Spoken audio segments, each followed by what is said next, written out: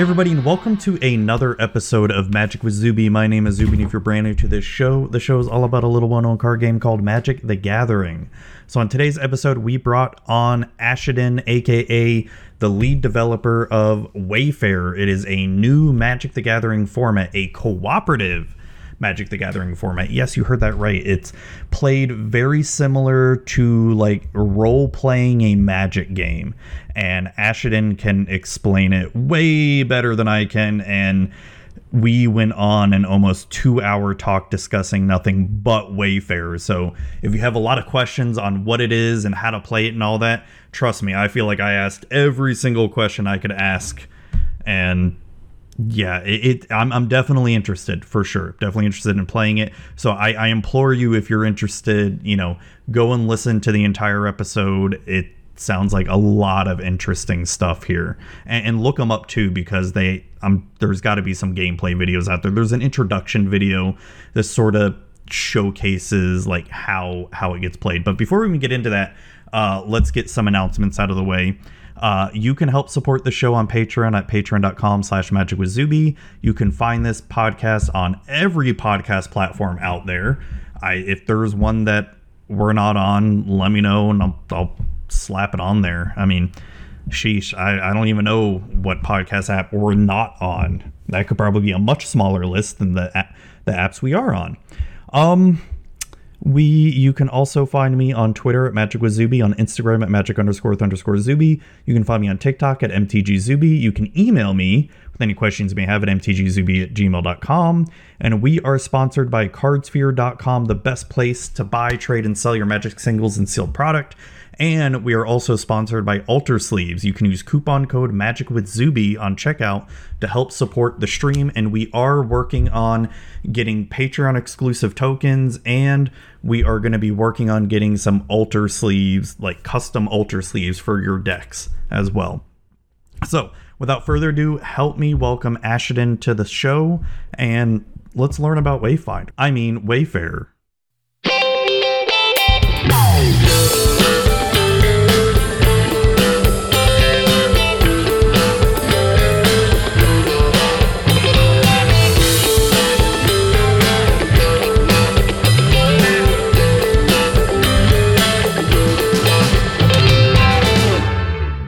Everybody, Zuby here, and I have with me Ashidan, I think you are the lead dev of Wayfarer, the sort of storytelling variant of EDH. Yes, I am.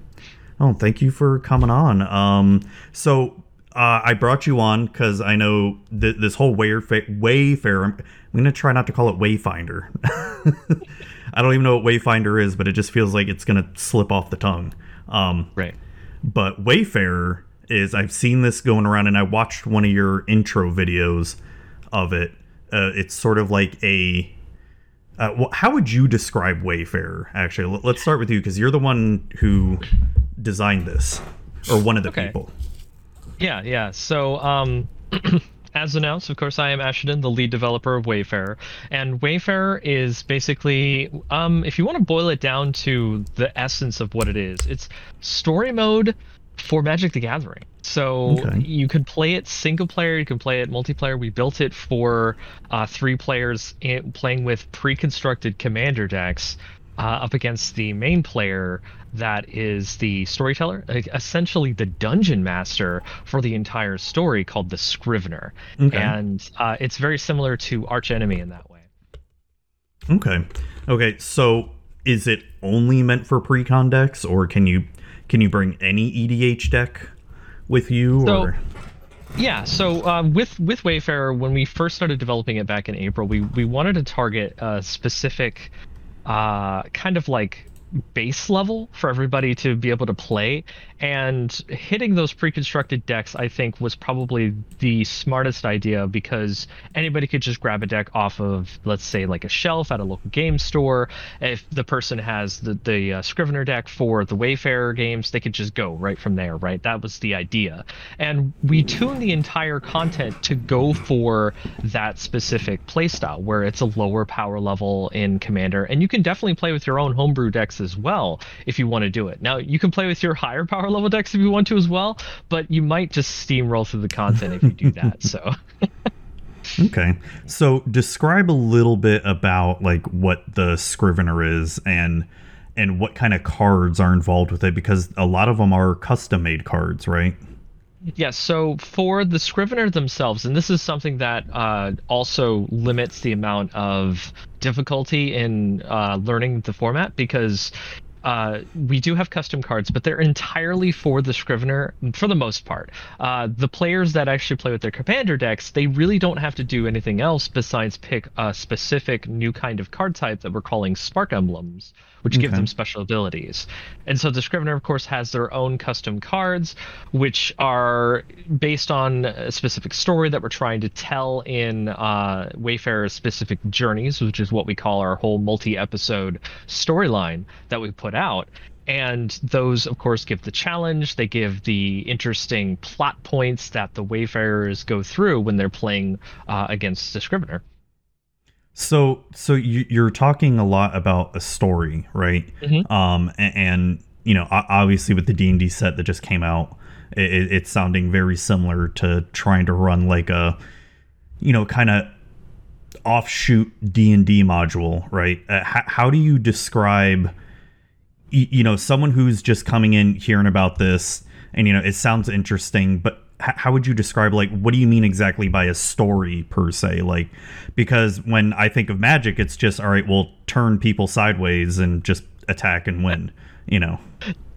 So with Wayfarer, we wanted to have, and this is something that has been really resonant with the community as we continue to, you know, develop it, is that there just doesn't seem to be a kind of way to role play a little bit while you're playing with the cards. Now, the cards themselves are kind of built for a competitive play where you're usually playing against one other person, or if you're playing in a commander pod, you're playing against 3 other people. And there's some kind of flavor there, but we kind of wanted to take it further where, of course, you're now playing with a group of people that are going together in a story, and they're having the cards themselves have more to do with the flavor text. We have prompts for the Scrivener that they can read before every scene, which is a big part of Wayfarer's design in general, is that we have a new card type called Scenes, which actually set the gameplay up for the players, but also give that crucial plot point of why are you here, what is going on, how can you progress past this problem that's in front of you, and then of course unlock more story by doing so, get to the next scene and continue on with the overarching plot that's going on with what you're playing in. So describe like a problem, if you can, like give a little scenario of, you know, I sit down and I play, and what am I going up against? Because like I said, I think for most Magic players, it's going to be a little bit hard. Obviously, the video you did is very good, but for people watching and listening to this, they're going to be like, what do you mean by story, right? Because it's just right. Because it just off the bat, it's sounding very reminiscent of oh god, what's that one little commander variant? Horde mode, I think it's called. Yes. Where you have, like, you know, a bunch of tokens and stuff, and it's essentially arch enemy. You have the one person playing this giant token deck, and you got to beat them and all that stuff. And so, what is it that people are doing exactly? Okay, so yeah, like I said, after they have their commander decks and they start off and they're given the story, the scene cards, of course, give them a kind of puzzle. That's the gameplay that they're going to be going through. Is they start off, they play the game as normal. You know, they play their lands, they play their spells, their creatures, but the scene gives them a little bit of a puzzle they have to get through. So, for example, and just to give an example, like you asked for, the very first episode of our first content, which is based on Arcavios, where Strixhaven School of Mages is. The very first episode is you have to get to Strixhaven, and the first scene shows up with a bunch of the beacons that people may remember reading about in the Magic story and things like that. And we like to expand on those concepts with our scenes that we have in Wayfarer. So that gameplay shows up where 3 beacons show up, and one of them is only the real beacon that will guide you to Strixhaven. You have to figure out which one it is. So these beacons have specific counters on them. The players have to knock those counters off and figure out which of those beacons is real. And then once they do, they can progress to the next plot point, which is quite interesting because after they figure out which beacon it is, they actually blow it up by mistake, and now they're on fire, and that's another problem they have to solve in the next scene. Okay, so is it still, you know, just describing these beacons thing, is it still like your creatures are attacking it? Yeah. Okay. Exactly. Yeah. So in the scene now, of course, this is a little bit difficult without actual physical aid, you know, like an image to show you. So I'll try to describe it more so without that, where there's a scene card, and the card itself sits in the commander zone, the command zone, sorry, and that card will say, okay, if you attack these beacons, or sorry, if you attack the Scrivener, you may instead deal combat damage to these beacons, or like remove counters from the beacons. Okay. And then, of course, removing the counters will make the beacon get sacrificed if it has no counter on it, and then you'll get something will happen depending on if the beacon was the correct one or not. And that's always kind of chosen at random at the beginning of the game. Choose which one, you know, as a secret, you know, that type of mechanic. So is there any kind of actual role-playing mechanics involved in this? Yeah, we actually encourage, and this is kind of left up to the playgroup, and this is something that we kind of leave open-ended because we don't want to force anybody to play the game in a way where they have to come up with a bunch of role-playing mechanics. Yeah. Because some people, when they play Dungeons and Dragons, some people just really like the combat. Oh yeah, I've got some of those players. Yep. So we leave that open-ended, but we do give prompts. We do give guides for what is going on. The flavor text is very rich. Like it's one of our most important parts of Wayfarer. We try to put as much flavor text as we can as possible to give connotations for what's going on. The seeds themselves, the scene cards, have little flavor text prompts on them, and they're totally new cards. And to describe it to people listening, it's a card that's turned sideways that has a big rules text box for what's going on, gives you the you know, like the objectives you have to do for that scene, and then there's like a really nice image of the art, and then it has like cool flavor text on it as well. So it's very exciting. It's very different, and everybody that we've had playtesting and playing it has said that they really do feel like they're more involved in a role-playing way, even if they're not actually role-playing, but just because everything else has the trappings now that makes it feel like they're on an adventure. Okay, interesting. The other question I have on just more rules-based here, it's so going from the player's perspective, you mentioned, you know, recommending a pre-con, you can do homebrew. Is it you still have 40 life? Is it still essentially basically the same rules as Commander? Is there a ban list, anything like that? Yes. So to speak on the ban list, we actually do take our ban list from the regular Commander rules committee. So whatever they decide that gets banned there is also banned in Wayfarer. So of course they did recently ban Hull Breacher, and that of course is banned here. And that could have been a problem with Wayfarer because, you know, stopping the Scrivener, who is of course the storyteller, from drawing cards would actually make it very difficult for the Scrivener to even give a challenge. So that is something that we definitely followed up with there. But to speak more about changes in life total and things like that, we have modified the life totals, and this is of course because the way that a Wayfarer journey progresses, it's much different from just any regular Commander game. So week to week, you can play all the different episodes in a Wayfarer journey all the way to the ending that we have prepared. And so we start off with episode 1 with the players having 30 life instead of 40 life. And the Scrivener themselves will have variable amounts of life depending on how the scenes are set up. So sometimes scenes may make it so that the Wayfarers can't attack the Scrivener as easily. So maybe the Scrivener doesn't need as much health, and they can start off with 10 or 15 or what have you. Okay. But yeah, so then from there, from 30 at episode 1, which is what we call tier 1 as well, because we have different tiers of content, and that just lets you know what level your spark emblem should be, how powerful the Scrivener is going to be. It gives you kind of like a difficulty challenge rating to it, kind of like Dungeons and Dragons. And so going from each tier, which all goes up to tier 5, from tier 1 to tier 5, you start with 30 life, then you go 35, 40, 45, 50 at maximum. Okay. And is this a sort of thing where you have to start at tier 1, or can you start anywhere you want? That is a very good question. That I have not been asked that question before, so thank you.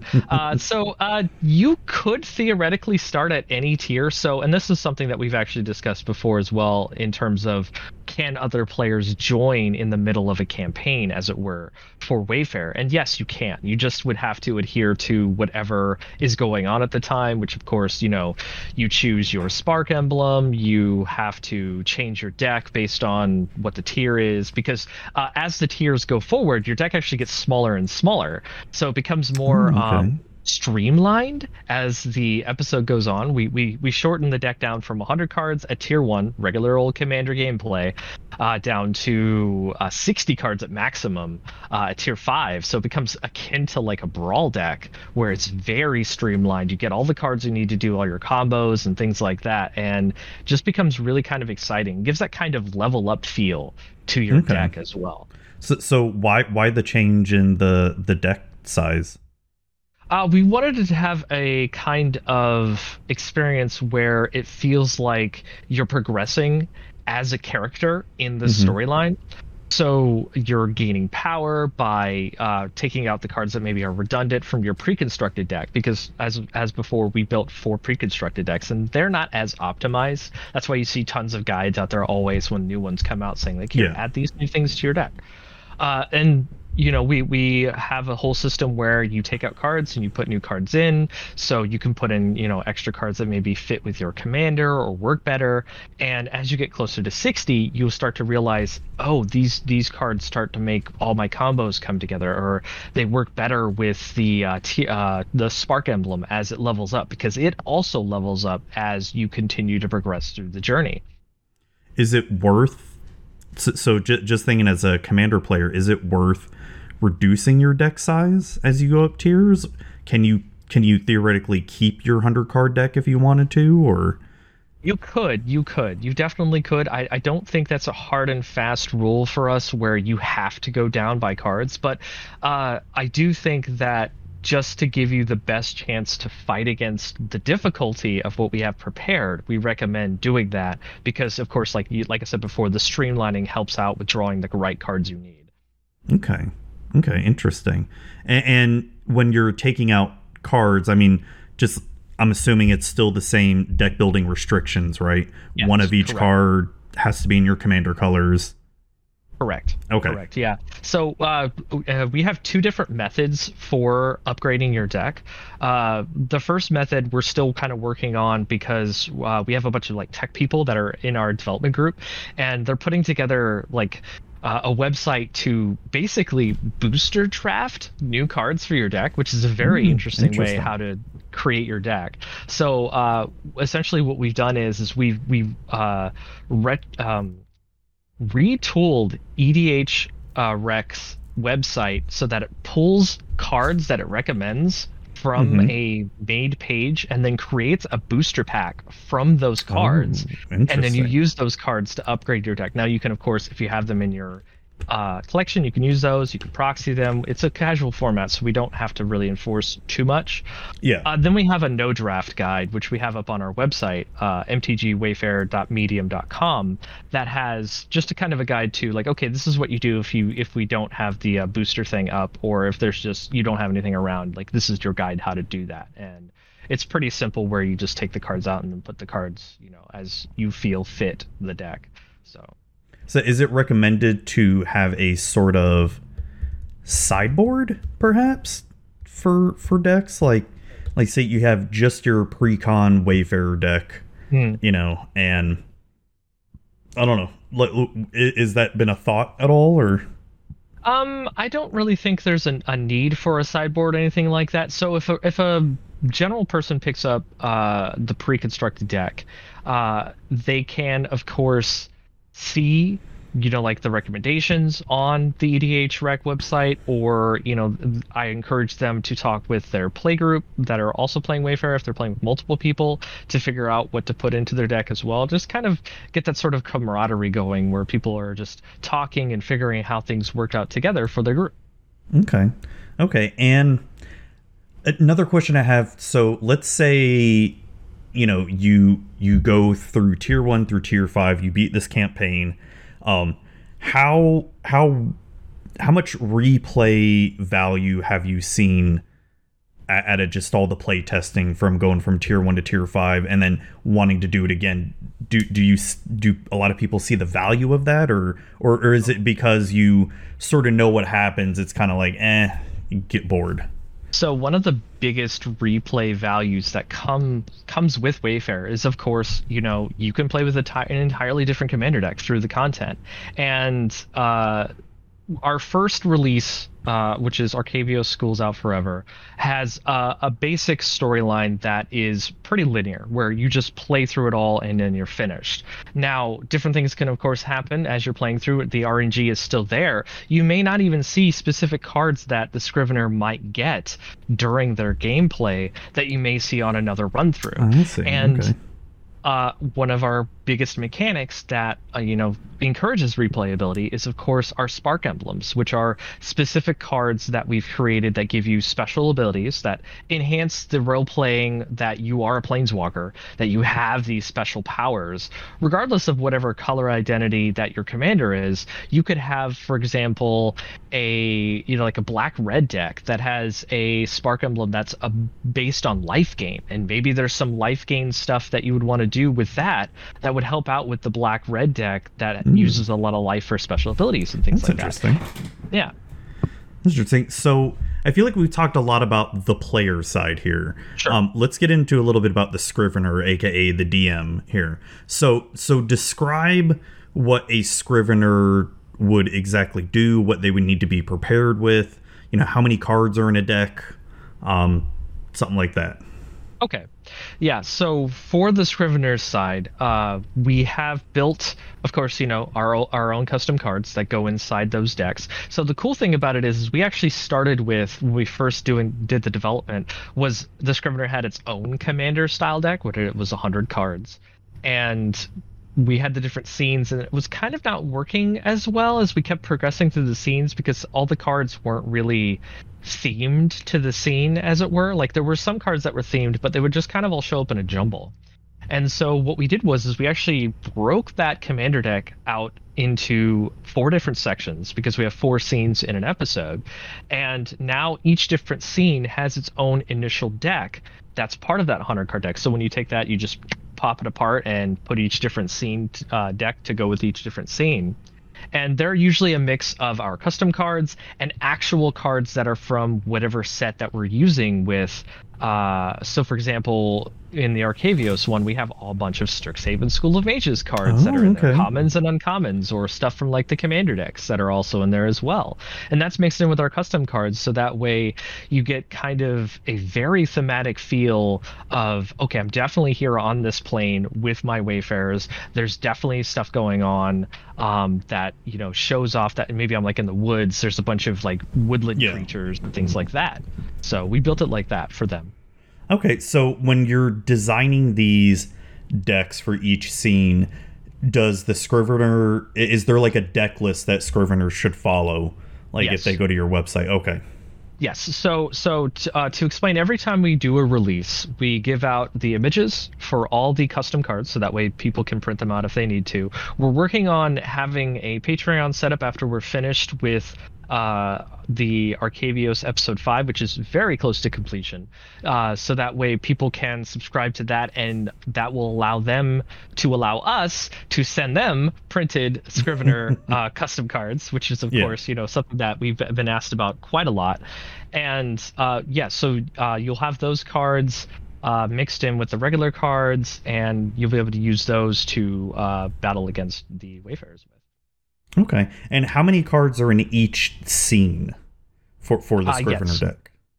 Oh, right. Yes. Also, you were also apologies. You were also talking about the card list. So Yes. yeah, uh, we have, in addition to those card images that are given out, we have an episode guide, and this guide gives you all the cards that go into every different scene deck, so that way you know exactly what it's supposed to be consistent of, and then you'll be able to figure out what regular Strixhaven cards go in that as well. So that way you're absolutely sure to know, in scene one, there's 15 cards, right? And maybe 8 of them are our custom cards, and 7 of them are Strixhaven cards. And you shuffle that up together, and then you just play from there.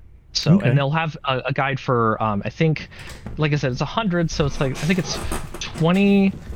Yeah, no, it's 20 in scene 1, 25 in scene 2, 25 in scene 3, and 30 in scene 4 for a total of 100 total. Okay. And do Scriveners follow the same kind of rules as Magic players? Do they have to play lands, or do they play their spells for free, or how does that work?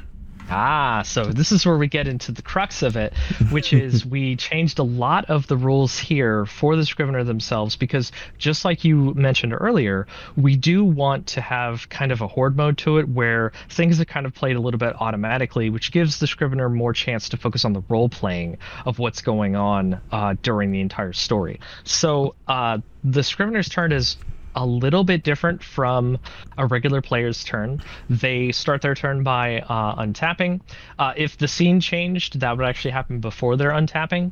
And then they would go to their upkeep, they'd go to their draw step. They wouldn't draw any cards. This actually is changed because of how the Scrivener does things, which is when they get to their main phase, they can actually cast cards for free from their hand equal to the amount of Wayfarers that are in the game. So if there are 2 Wayfarers, they can cast 2 cards from their hand.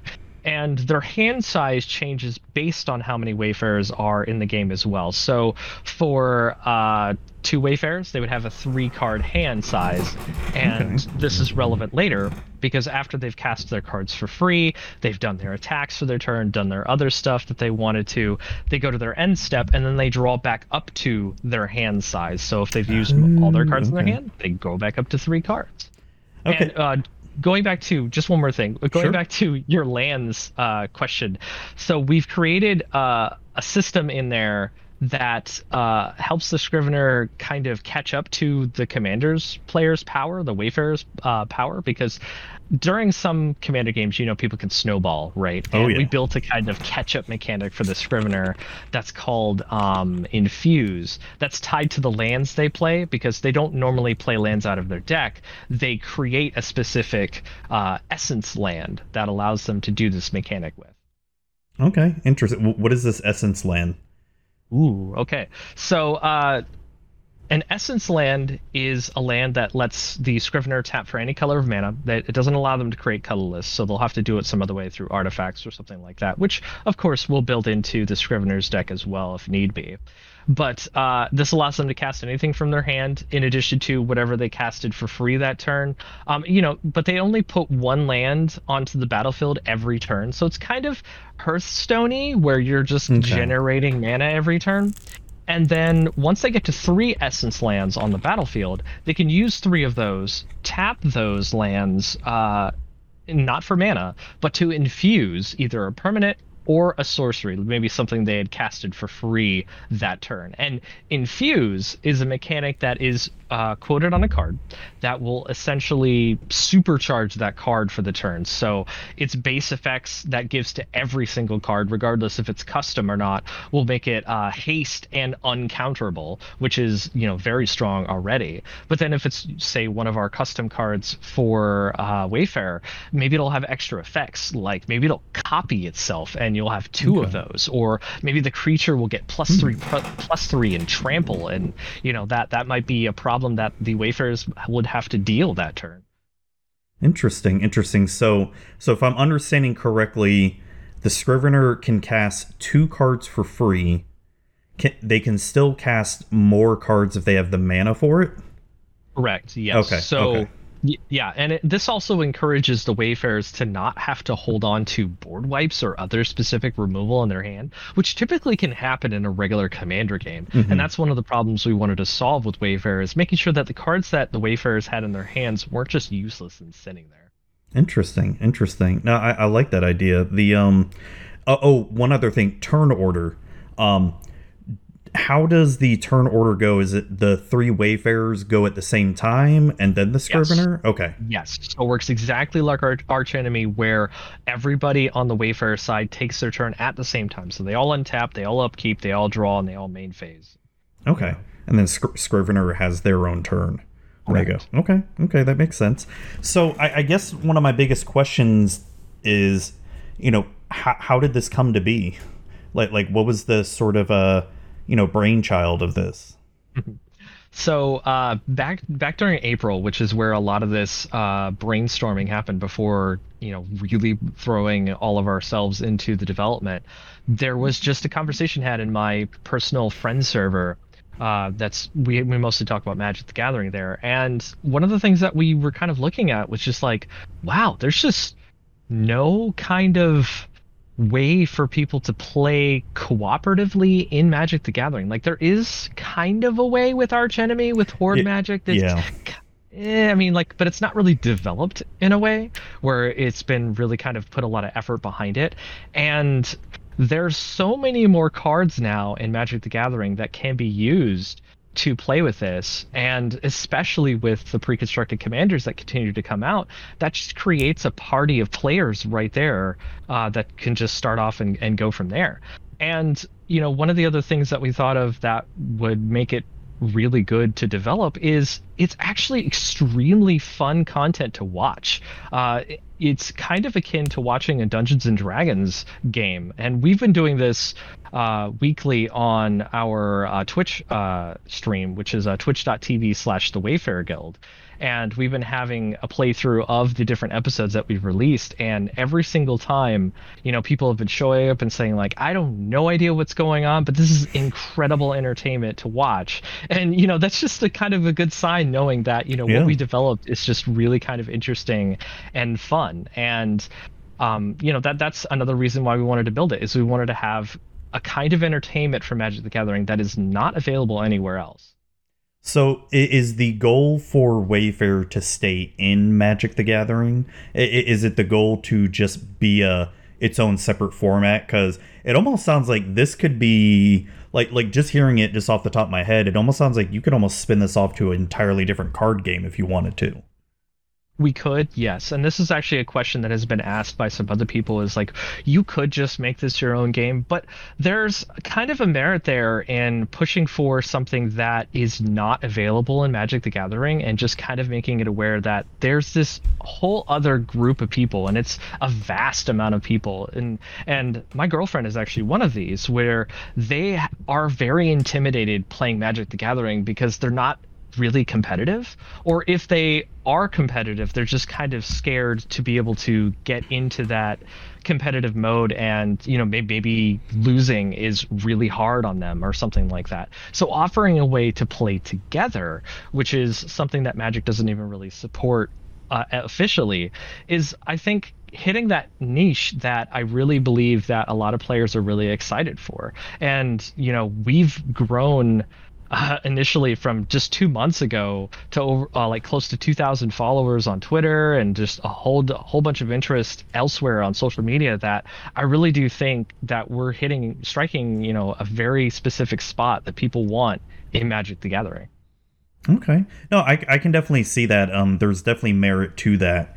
I was just curious if there's been any talk about spinning this off into its own thing, and would that even be a future for it too? Well, I definitely think that, after we've put together, a lot of different Wayfarer content and stuff like that, it might be possible to release our own separate game from there. I do think that, for me personally, and I'm the one that drives a lot of the development and just kind of awareness of the format, because I'm just really what is it, I've got a lot of plans, and I just really think that once we reach a specific level with Wayfair of awareness, where I've got specific goals and thresholds I want to hit with Wayfair, and especially, like Wizards of the Coast when Tiny Leaders was a thing. For the few months. Right, for a few months, Wizards of the Coast actually was actively designing cards for Tiny Leaders. They came out and said, yeah, we created like a card from I think it was what was it? Conspiracy. I think Leovold, I believe, was made for Tiny Leaders as opposed to Commander. And interesting. I think that the longer that we remain out there and showing people that, this is a thing that we want to have happen in Magic, I want to get to the point where Wizards of the Coast acknowledges that, there is a market for appealing to people who want to play cooperatively, and knowing that there's a way to do that. And, for me personally, if we reach that point where they're starting to develop cards for Wayfair, that is the point where I feel like the format itself is, good enough that we can make our own game from there if people want to have something that's maybe not in Magic the Gathering, to do our own thing and what have you.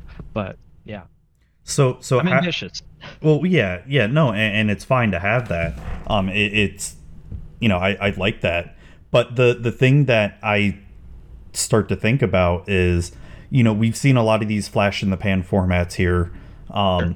and you guys just getting off your feet for the past couple months. It's the thing that seems really ambitious about it is just all the custom cards, right? Mm-hmm. That seems like a lot of work, like a lot of balancing there. How do you, like, is the plan to make new scenes or new tiers, or I'm sorry if I'm messing up the verbiage here. No, you're entirely fine. For each new set to come out, like, is there a plan to do an AFR one? Is there a plan to do a Zendikar one? Or is it just one of those, all right, we finished Strixhaven, now we're gonna do a Ravnica one now, or something like that? Or So just to give you a quick backdrop, we started with 3 people back in April, and we've actually expanded the team to, I think now it's close to 10. We have for the development team. Yes, for the development team. So we've brought on a writer, we brought on 3 extra card designers, we've brought on extra rules people as well to make sure that our rules are up to snuff.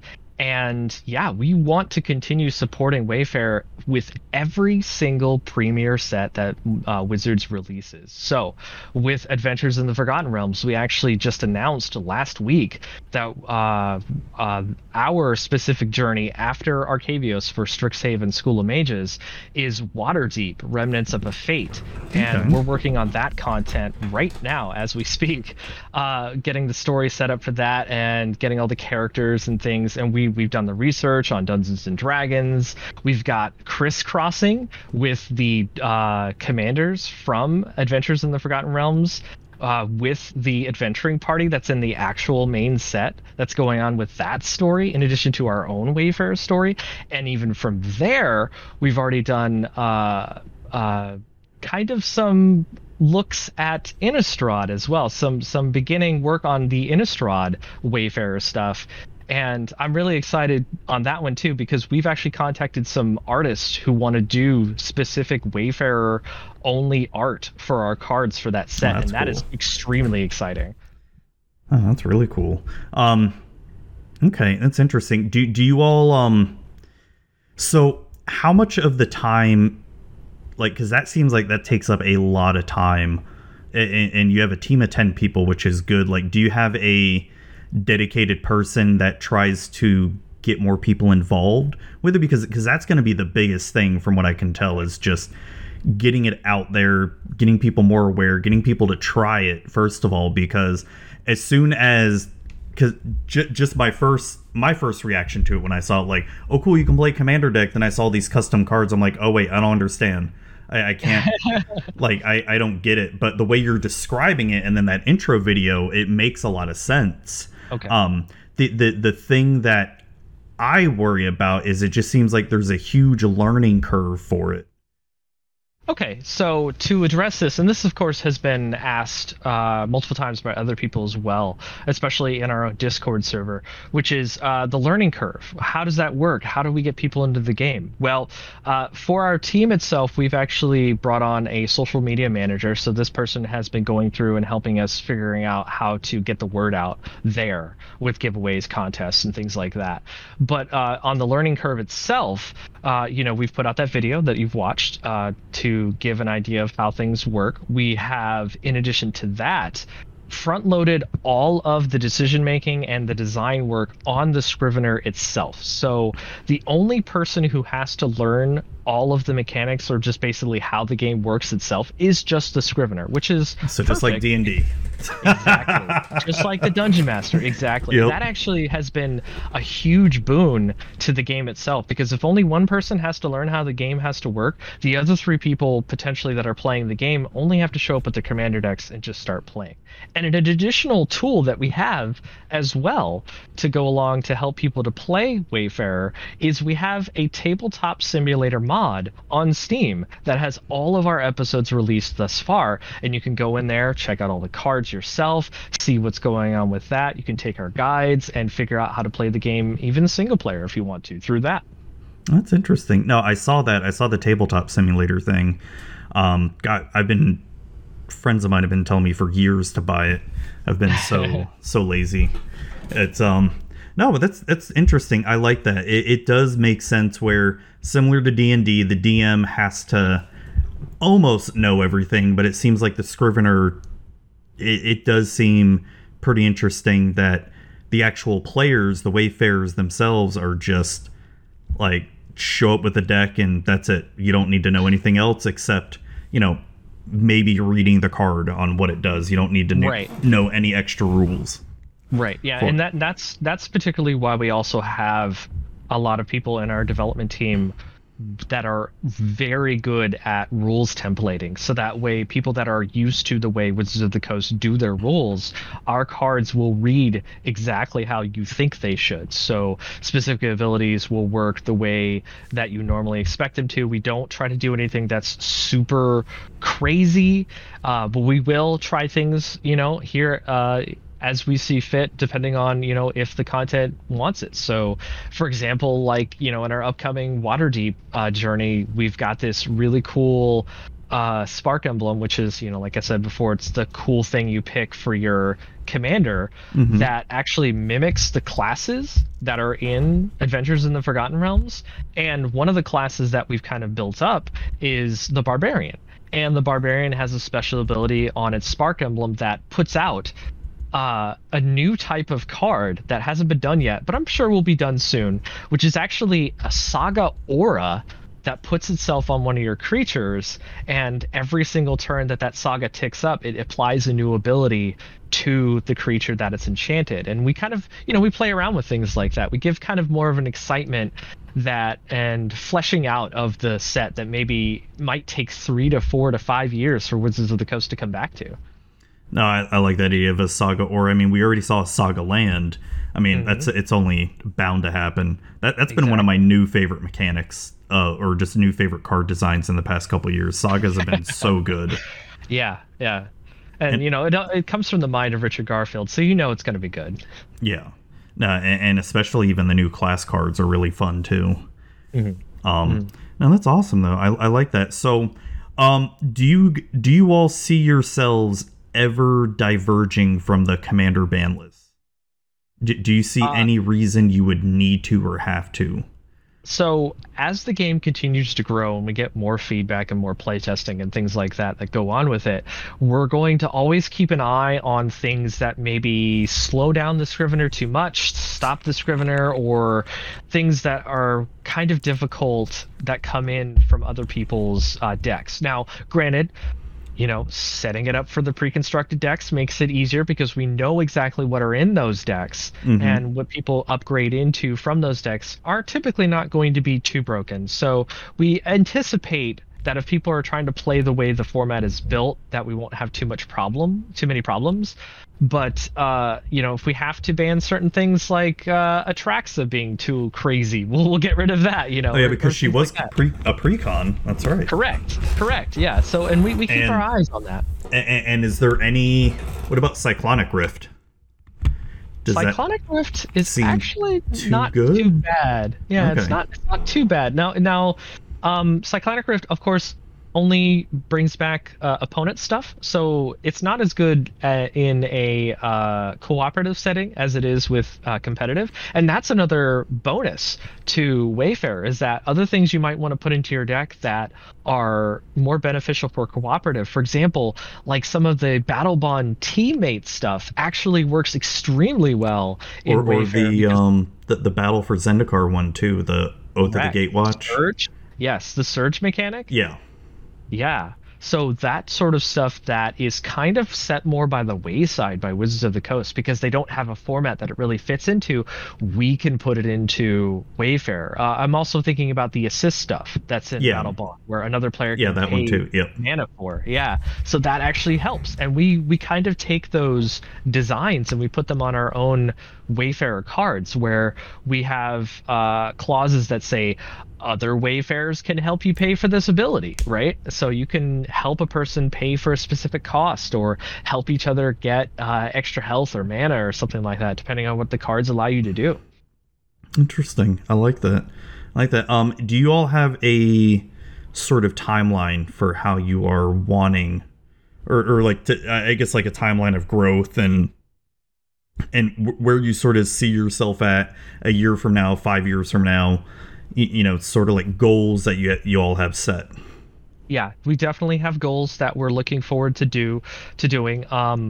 This year is mainly just about getting the content out there, building up a library of stuff that people can access to say, okay, there's definitely development going on here, and things that I want to be sure to play and it's supported, right? Because there have been a lot of attempts at this kind of play style before that just kind of peter out in their types of gameplay. And I think one of the biggest things that helps us continue building new stuff for Wayfarer is by tying ourselves to every premier release. So, as going forward, Wizards of the Coast is going to release commander decks for every major standard set, as opposed to their planeswalker decks. And that gives us an in every single time by having a content release that goes alongside it. You want to go play Wayfarer with the new commander decks that have just come out in Innistrad? Yeah, go ahead and take those and jump right into our release. That happens there. Play with your friends cooperatively and get maybe like another side of the story that hasn't been really explored yet through whatever they're doing for that story there, right? Interesting. With in-store play starting to open up, and hopefully next year with tournaments coming back, do you all have plans to sort of travel at all a little bit, or like try to get the game out there? Because getting it all online is one thing, but word of mouth at a tournament would be really beneficial too. Right. So that's actually another thing that we have done a lot of research on and a lot of preparation for. So of course the Patreon will help us by people subscribing to that to give us more capital to be able to put into physical copies of the cards. I myself am going to put in a portion of my own to make sure that I have enough of the printed materials for people. And specifically myself, I don't know if the rest of the team has the ability to do this, and I will of course check with them as paper play opens up. But we do want to have a presence at, say, Magic Fests or big tournament places or things like that, where we'll have essentially like a big banner area for people to come over and look and see what Wayfarer is. Maybe we'll try to get some of the like the event spaces that are available inside of the hall there, where you can have a specific events that are going on where you can show off Wayfarer episodes to people that want to watch the entertainment and maybe come up afterward and talk to us about what they thought about it and things like that. Interesting. I like that. I guess if it goes back to the way, let's say, Channel Fireball runs it again, right? You'd have the vendor booths and then the artist alleyway. You should, depending on how big it is, Channel Fireball may let you use a table or something, but it would definitely be something you'd want to work with their event staff. Correct. They're also Hopefully, if they do come back, their event staff is a lot better than their old stuff. Not that they were bad. They were just what's the right It could be word? better, I guess, maybe. I guess lack of communication was the biggest thing with them. Yeah, and I can understand that, and that I think is just, it might be just entirely possible that there are specific people that they want to work with, and maybe they just don't have the time to look at everybody, which is understandable. You want to be able to bring things there that will bring people in, of course, and make it financially viable for them, right? And the different convention halls that I've been to, there's always been a very large space for people to just congregate and do what they want, in addition to the own event tables and things like that. And we've got plans for those specific events where the way that Wayfair is built, we can build specific challenges that people can be like timed to go through. Or for example, one of the things that we want to build for the Forgotten Realms release that we have is like an endless dungeon where you kind of go through it roguelike style over and over until you get to a specific floor,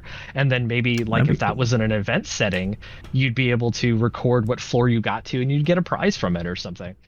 That'd be pretty cool. That's almost like the old school D&D where people used to go to Gen Con and they'd race to see who could get through a certain dungeon the quickest. Right. And all that, exactly. And that sounds pretty similar. That'd be pretty fun, I think. Yeah.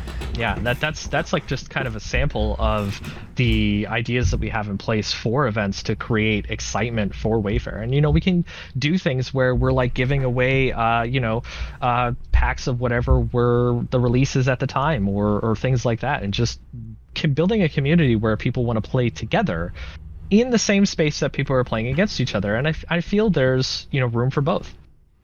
That's awesome. How's your community in Discord right now?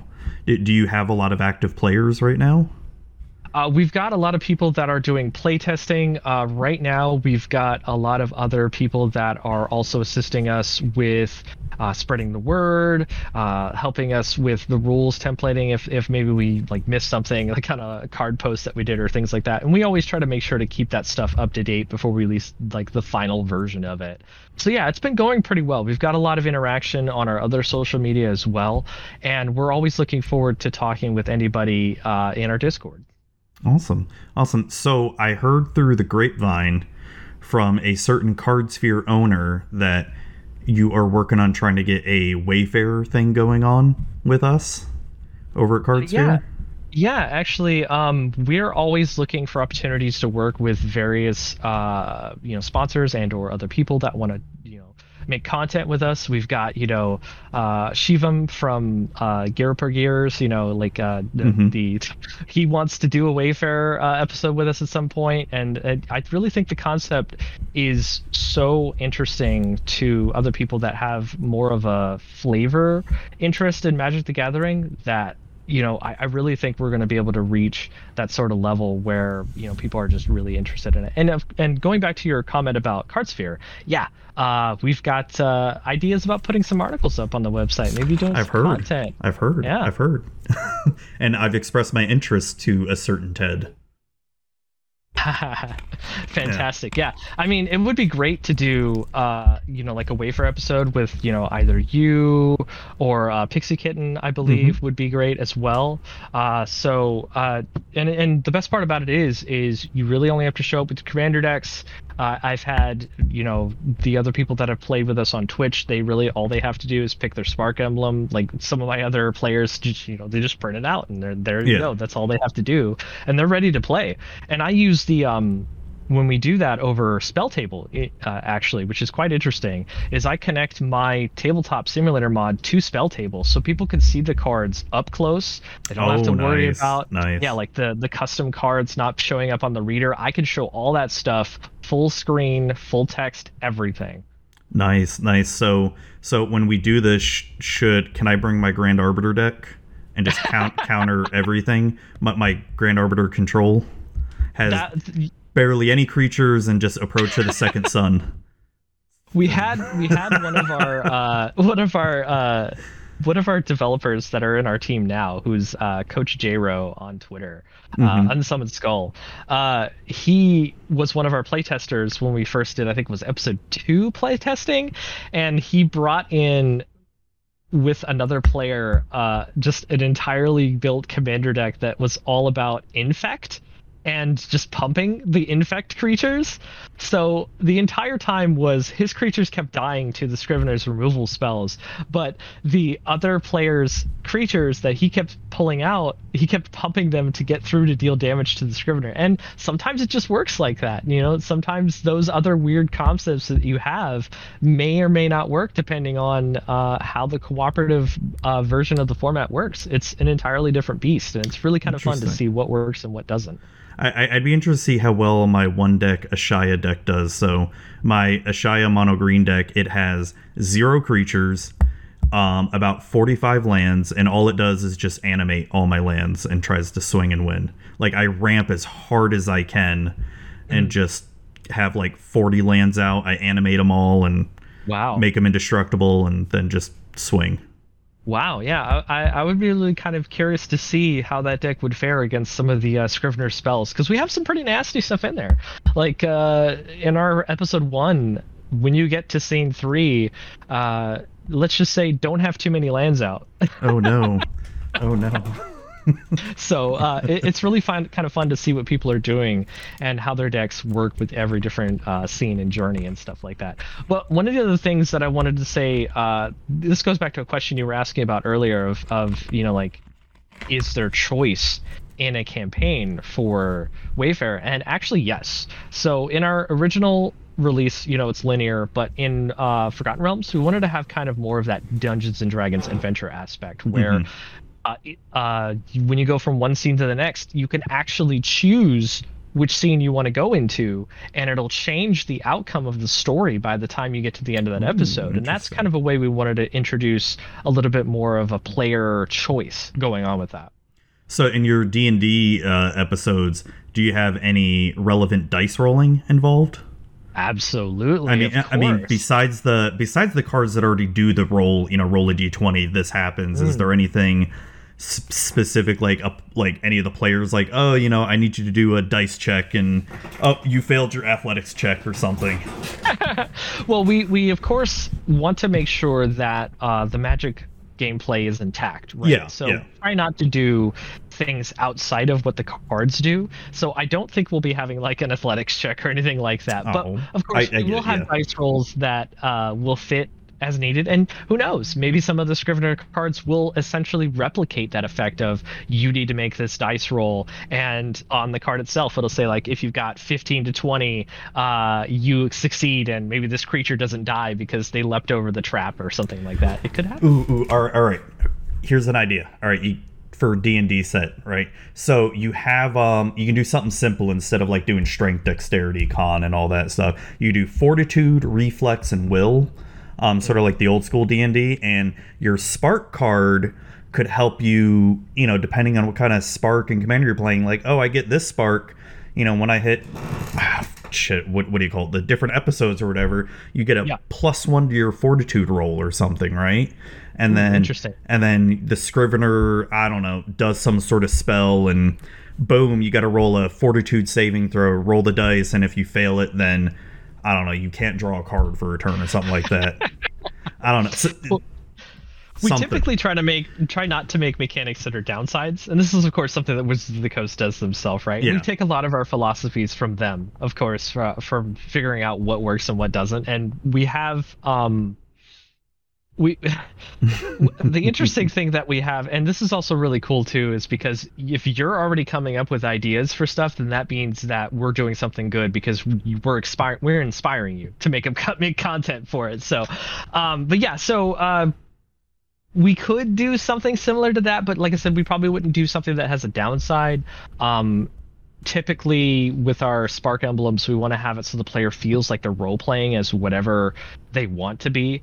So for example, in our what we call our core set of spark emblems, like one of them is like called Right, and it's all about like having the power over life and death. And for Forgotten Realms, we'll probably have like a wizard class, and that one will spawn the wizard class card from Adventures in the Forgotten Realms, but it'll also have its own level up system on it too that'll do different things, and it'll give you that kind of feel of like, yeah, I am playing this wizard. Do have these spells. They're going along with my commander, and it just makes it really fun. That'd be cool. Yeah, I like that idea. So is it the plan to have new different kind of sparks for each set, or expand upon the core ones? Okay, so with our initial release, we have what we call our core set of Spark Emblems. These are the ones that are going to be available all the time. Granted, all the Spark Emblems are available all the time, but for every specific release, we're going to try to have at least maybe 4, because typically there are 4 new Commander decks as well, but 4 new Spark Emblems that will go with it, so that way you can have that more custom feel to what is going on with your Wayfarer game that feels like you're on that plane. Like maybe if you want to play like somebody who's a planeswalker from Innistrad, and when we do the Innistrad release, maybe there might be a specific like artificer, like they mess with zombies and stuff like that, like what is it, Geralf or Geralf? Yeah, Gisen Geralf. Yeah, like that. Maybe we'll have that sort of Spark Emblem feel to it, or maybe we'll have, or like an Arlen Cord one, dude, like werewolf something. Exactly, or something that's more feeling like it's vampires, where you're getting a lot of life, or you're, killing creatures off for your own benefit, right? Interesting. I like that. Now I know with the way Wizards does their releases is you said just the premier sets, so that doesn't count the supplemental sets like the Masters, the Battle Bonds, the Conspiracies. Correct. So just as an essential guide, any specific release that has commander decks tied to it, there will be a Wayfarer release that goes with it. So typically this is going to be just standard decks. I don't think Wizards is going to release commander decks for supplementals yet. They may. Yeah, but that gives they us, will. Don't worry. a breather. They will. Well, heck, and you guys picked a hell of a year to start too. Isn't this like one of the first times that we've had 5 standard sets in a single year? Because and it's, I mean, yeah, you start out with Strixhaven, so it's not too bad. You're sort of emulating the 4 standard sets, but man, you're gonna have Innistrad come out in what, October, and September. Then September. Holy shit. Yeah, we're well aware of what comes out when. and then what's the second Innistrad set come out in November? November, yeah. Oh my, that's like no time at all. That's like it's Innistrad Midnight zero Hunt time in September, and Innistrad Crimson Vow in November. And the cool thing about it for us is our Wayfarer release is actually going to cover both sets. Yeah. So we don't have to worry about making 2 different releases. Yeah, the entire storyline is going to go over both sets, which is perfectly fine, because what we have planned for that, we're hoping, the cards that are released with it will just line up perfectly with what we've got going on. And it looks to be that way, just from some kind of hints that Wizards of the Coast have put out recently. Oh man, I really hope as cool as it is to have like 5 standard sets, I hope next year it's just back to 4, because it's especially this year, there's been so many freaking sets already. Tons of content. Yeah, they've released a lot of stuff. I can't even keep up with it. Like I feel like I just opened up some Modern Horizons 2 stuff, and I haven't gotten any D&D stuff yet. I have to wait a couple months. That's the problem with Modern Horizons 2, is that typically that specific set would have been like a Masters or something like that, where it would have just been all reprints. But they decided to print new stuff that goes into Modern and also Commander that people want to go after. So it doesn't feel like a regular Master set, and it feels like something people want to buy. And especially because it's got the fetch lands and tons of other cards that people have been wanting, Cabal Coffers, things like that. Oh, yeah. That set was highly anticipated and highly regarded. Our giveaways for that were so heavily retweeted. I think we reached like 1,000+ retweets and likes on our giveaways for that. It was absolutely nuts. But of course, having those giveaways right when that height of hype came out really helped with awareness of Wayfarer in general, and giving people the idea that, in addition to getting these sweet cards, hey, there's a sweet new way to play Magic, right? No, that's awesome. Awesome, man. That's just you guys got your work cut out for you. I mean, just in the content developing part, man. It's Is there? I mean, I feel like you all wouldn't even have enough time, because it'd be cool for you all to go back and do, like, for other sets, like, Kaladesh, especially Tarkir, even like the original Theros, Ravnica, Mirrodin, stuff like that. We're going to release content every time they release commander decks. That's a guarantee, is that we're going to have that stuff available. And the cool part is that, as we go forward, Wizards of the Coast is going to want to return to those planes to give them commander decks to go with it. And we're going to be right there alongside it. And I really can't wait for in-paper events to happen, because I want to be there with the rest of the team, if we can, in full force, with just this whole setup that people can play with their newest cards. That kind of excitement of like, okay, I can play competitive, and then I can go over here and play like this whole story, and that would be really exciting for people to see and have happen. So that brings up a question for return sets. So Innistrad, it being returned, when you're thinking about designing the Scrivener sets, is there any thought to using older Innistrad cards with it as well too, from Shadows and the OG Innistrad? That is quite a question. And so one of the difficulties we had creating Strixhaven stuff is we only have one set on Arcavios, plus like the commander stuff, and that's it. We have to stretch that across 5 different episodes, which has been a bit of a challenge, but we've overcome it. We making sure that we have good enough custom cards that elaborate on what happens on Arcavios with Strixhaven has been really amazing to set up. We have, like, for example, we've expanded on the Auric, and we have short stories about the Auric that maybe weren't available from Wizards of the Coast, that are coming from our writer, that will come out, showing off the different characters that we created for it, and just building on that lore that may not have been really explored by Wizards of the Coast. And so going into Innistrad, yes, I will say that we will take that whole breadth and depth of all the Innistrad sets that have been released, and we can cherry pick the things that we want to put into those sets in addition to the new stuff, so that way there's a feel of the history of Innistrad is available through playing the Wayfarer stuff. That'll be cool. So every Scrivener deck will have Snapcaster Mage, make sure you have Lightning Bolt, be like, listen here, Wayfarer scrubs, you're gonna get Bolt Snap Bolt, all right? Yes, maybe that might happen on episode 5 of Innistrad, our Innistrad content. Maybe that might happen. You'll just have to deal with it. We're just gonna go straight full on constructed deck and just see how people get through it. Right, that would be incredible. Then get Liliana the Veil, just be like, get wrecked. And then can't forget the Cavern of Souls, and then make one of the episodes where there's just a lot of green creatures, like small green creatures, and then they just drop a Crater Hoof, like, get wrecked. Yeah, so and that actually leads to another interesting point, which is when we decide to put cards into our Scrivener's decks, we actually do look at prices of stuff, because we know that if players want to build these things themselves, they don't want to have to go out and buy like 100, 200 cards. Oh yeah, especially Liliana and Snapcaster, yeah, for sure. Yeah.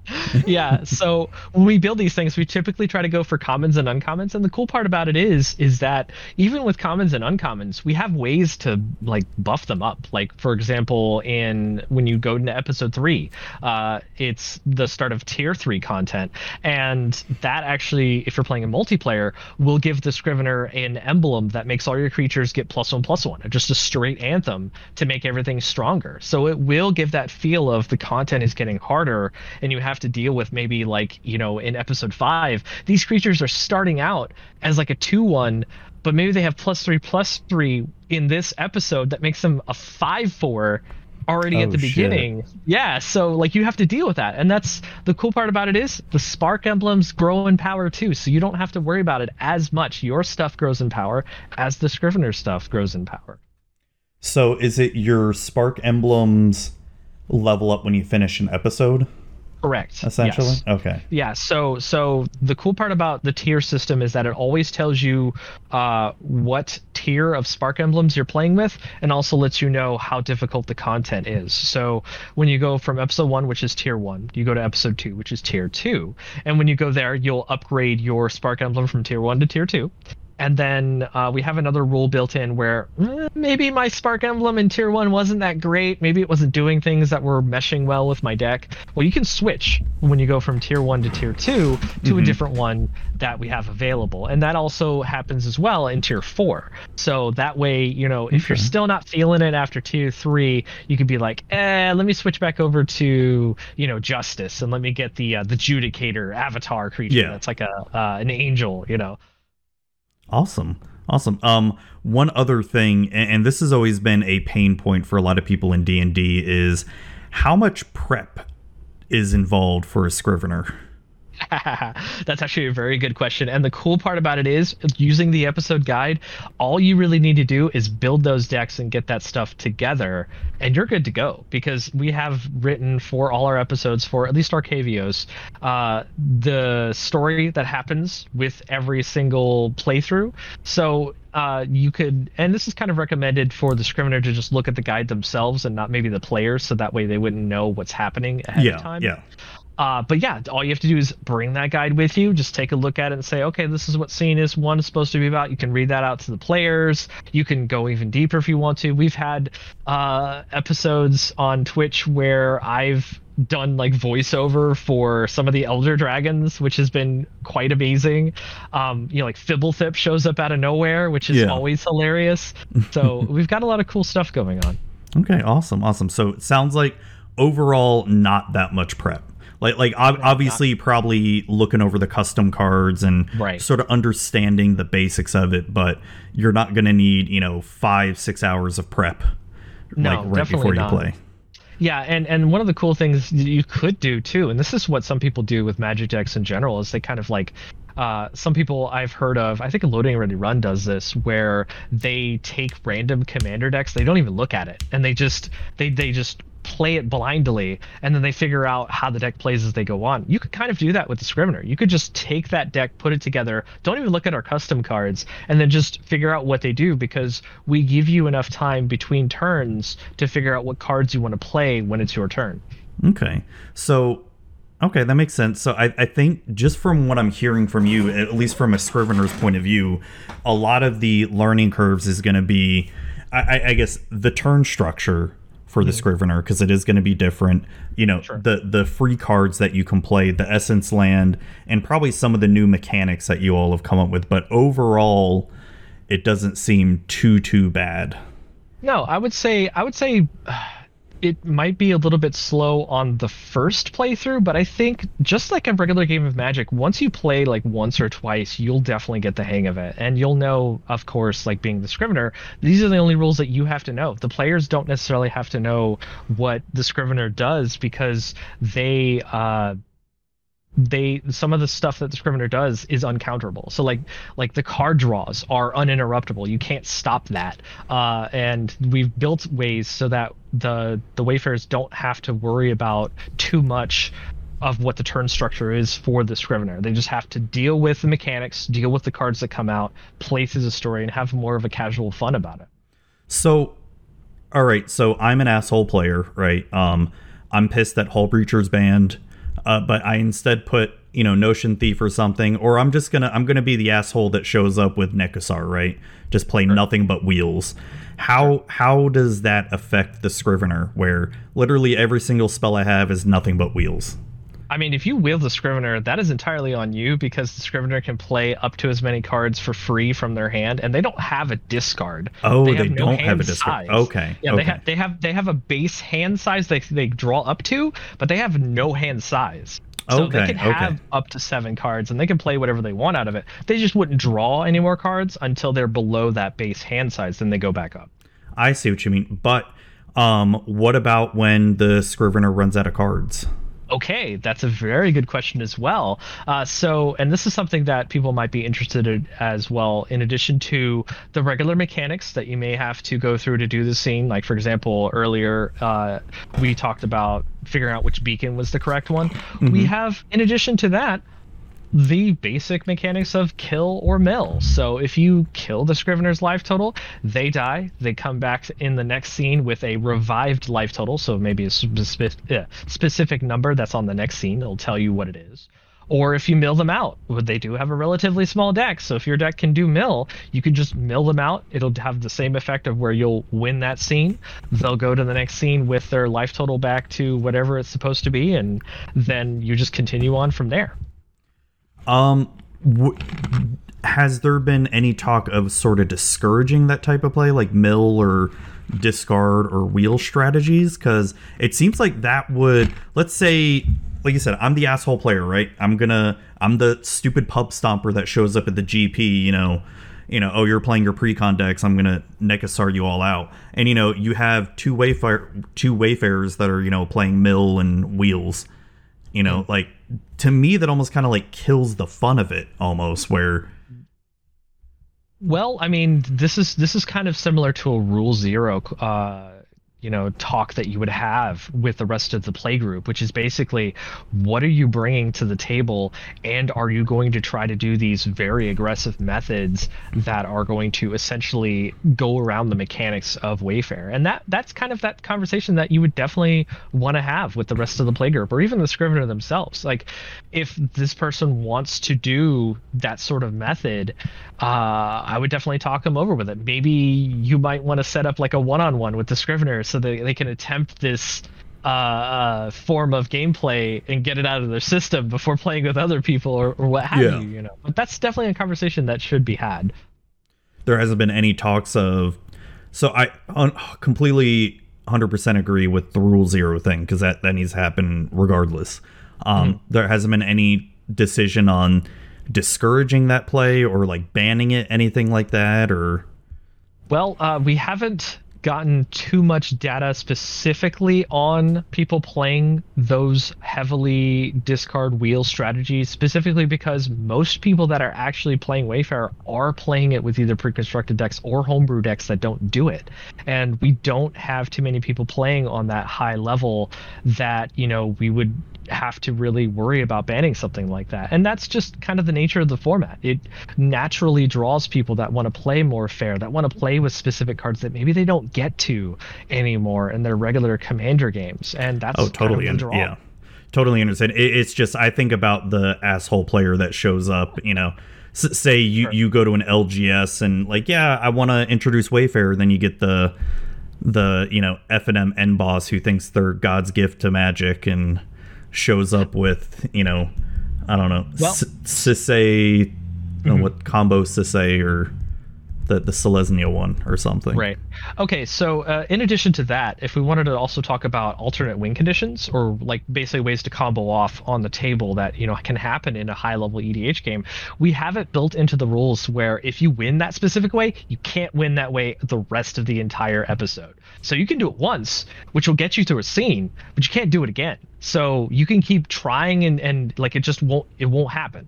So we built a way so that if a player wants to be that way, they can, but it's not going to ruin the fun for the rest of the Wayfarers on the table. And, maybe after they win that way, the Scrivener starts just putting all their efforts to killing that one player. And, that's entirely their prerogative. They can put all those cards into attacking that player. Remember, the infuse mechanic is there as well. So the longer the game goes on, the Scrivener can just make their stuff bigger and bigger and attack that one specific player. Interesting. As a Scrivener, without even really knowing any of the deck lists that get involved. So once again, I'm thinking of the asshole player that makes you discard everything, wheel it all. Sure. Do Scriveners have ways to get stuff back from their graveyard? Absolutely. If it's not exiled, Absolutely. Yeah. We've built in many specific ways for strategies that may work where I'm going to exile this thing, or I'm going to put it into your graveyard, then I'm going to exile it so you can't get it. Certain cards that we have that are integral to the scenes have clauses on them that are like, if this card would be exiled, put it back on the battlefield, or if this card would be put into the graveyard, put it somewhere else. So replacement effects that essentially make it harder for people to do that sort of asshole response. I know, it's the best way I can think of it. It's just, I'm trying to think of all the ways that someone would purposely try to fuck it up, because there will be people out there that will do it. Oh yeah. I mean, if you want to kind of relate it to Dungeons and Dragons, there are people out there that try to min-max as much as possible. And cheat. And cheat. And cheat, yeah. I had to kick out a cheater in my game before. Like, out of all the fucking games to cheat in, like, why D&D? You don't win anything. I mean, I totally understand why someone would cheat in Magic, because it makes sense to me. Like, yeah, I'm going to try to get the extra booster pack at the store or something, or I'm trying to get the extra money in the GP or something. But D&D, come on. Yeah. There's no... And that also kind of translates to Wayfarer, too. It's kind of like, there is real... Like, the only thing you get out of playing Wayfarer is the cooperative fun with playing with your friends, finding out what's happening in the story, which is, of course, very compelling. We try to make sure that there's always kind of like a cliffhanger, there's interesting story hooks, just the ability to see more of the world is always something that is very attractive to a lot of people. And, having that kind of gameplay in our game is really just I don't know, it's kind of like akin to that thing I saw on the internet a while back where it's like that whole meme where it was like, like you've cheated yourself, you're not playing the game anymore. There's nothing you can gain out of it. yeah, no, for real. I mean, yeah, so I totally get where you're coming from. It's people should play this with, they want to have a good time with each other, cooperative feeling. There's no pressure to, especially in Commander, like, even though to me Commander is so relaxing, but when you do play that higher power Commander, there's always that pressure of, oh my gosh, I gotta make sure I don't this person doesn't combo off and stuff like that, trying to stop people forming alliances and backstabbing people and all that. So I can see where that would be a lot more relaxing. One other quick question, and I'm just thinking of the mind of an asshole player, is what about something like a knowledge pool lock where no one can play anything? No one can play anything. Look, I'd have to look up the rules interactions with that specifically, because there I think we do have some rules with Wayfarer that allow the Scrivener to still cast stuff through the knowledge pool, but I'd have to look that up. I don't know that knowledge offhand, but I think even if that would happen, we might do like a banning of knowledge pool or something like that. And I haven't seen that yet, but we're on the lookout for it. If interactions like that make it difficult to play the game. Oh yeah, I'm trying to think of anything else.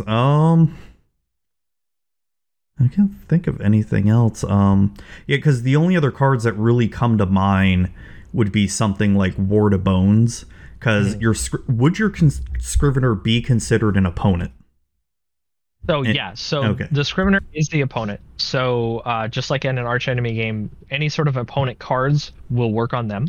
Okay. And all of your Wayfarers are teammates in the rules. Okay. Because I'd be curious to see what your guys' thoughts are. Ward of Bones and Dampening Engine, where essentially those cards don't allow your opponent to play something.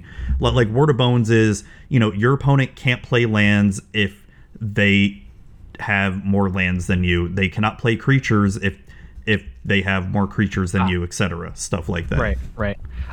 So just at the initial reading of that, when you get essence lands, you're actually creating them, so that gets around that, because you're not actually playing them, you're creating them.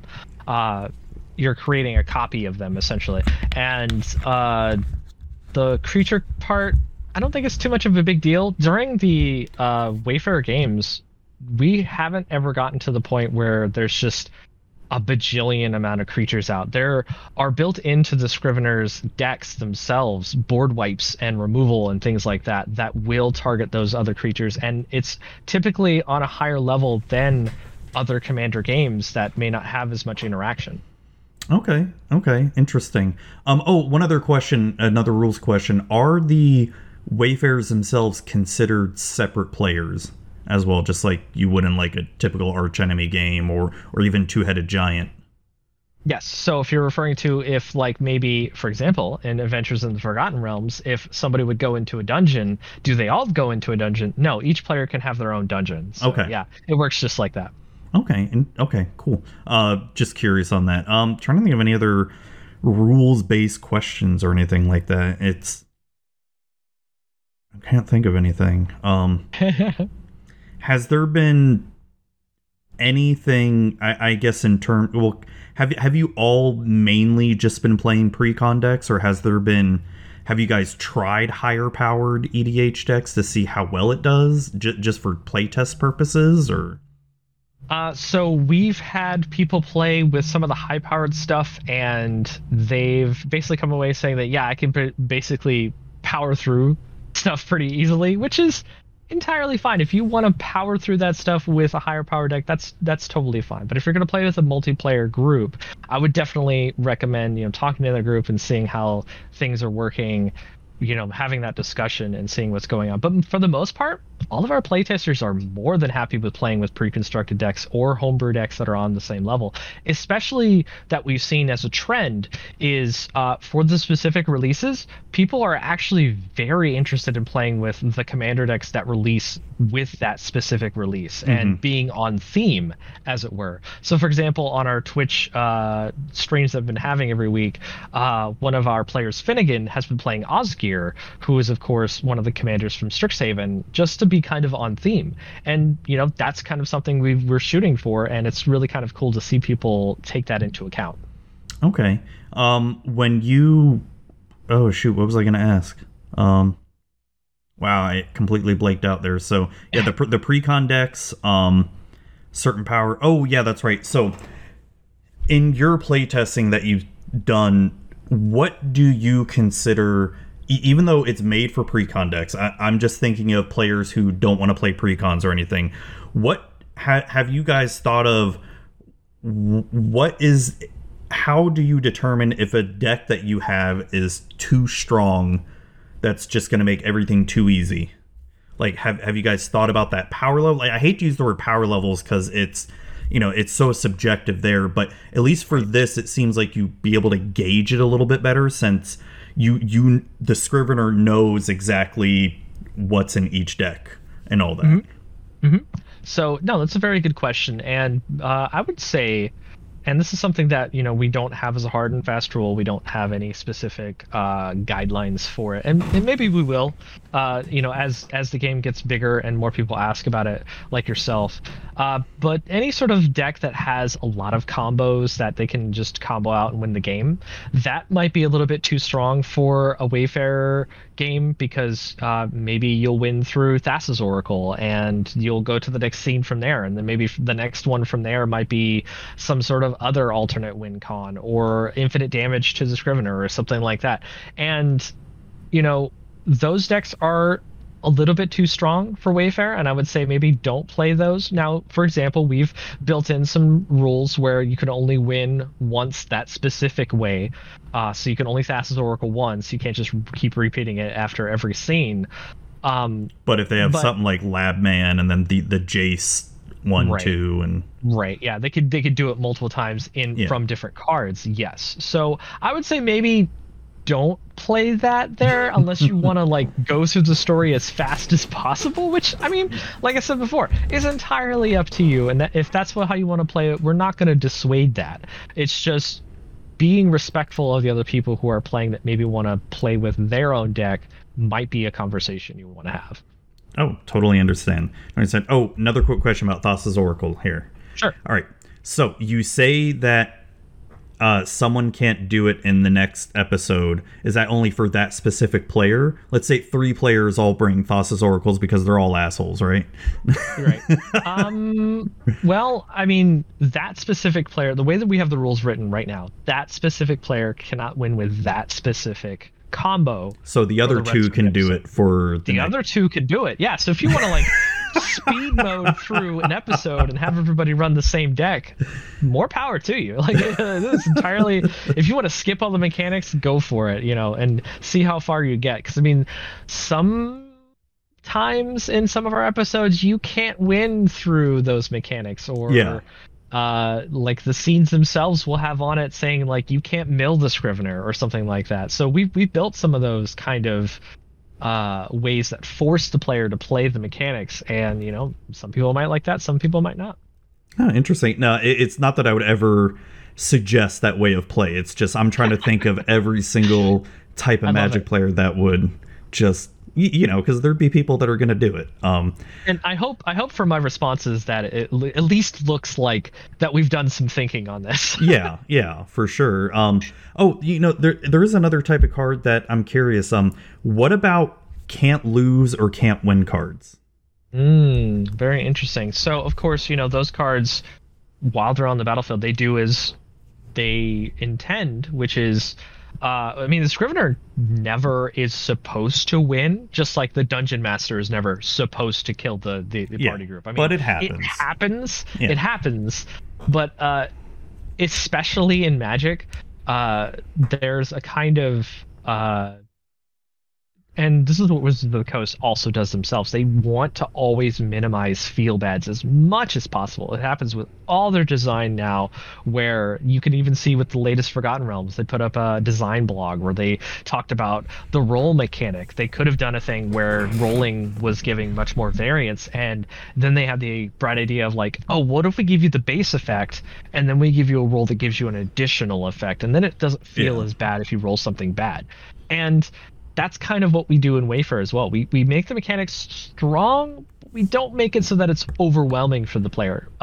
This is something we had to get used to when we developed the first episode, which was where most of our design paradigms came from, where we had that second scene I was telling you about where the player was on fire. We had it so that it kept exponentially getting higher, and eventually the players were taking like 12 damage a turn.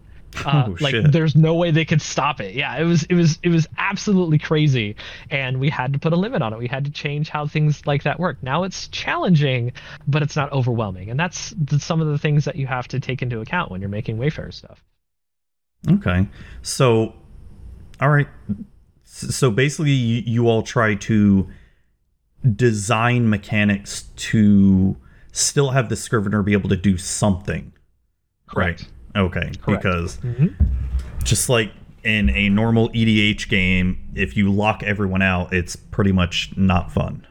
Right, exactly. We try to minimize the way that unfunness happens in the game, and it being a casual format, we don't foresee too many people just trying to spike it, as it were. I mean, because a lot of people play casual EDH and then they're like, I'm gonna drop my casual Gaia's Cradle with Thespian Stage and Merit Lage and play 50 lands a turn. Like that doesn't seem pretty casual to me. Casual to them, of course, is not going as hard as they normally do. Yeah, I get it. Yeah, and there's different, and of course it's all subjective to different people, and that's of course right back to that conversation that you should always have. No, I like that. I feel like just from what I'm hearing, it sounds like, at least me, I would only want to play this with precons, essentially. Maybe a slightly upgraded precon, like nothing too crazy.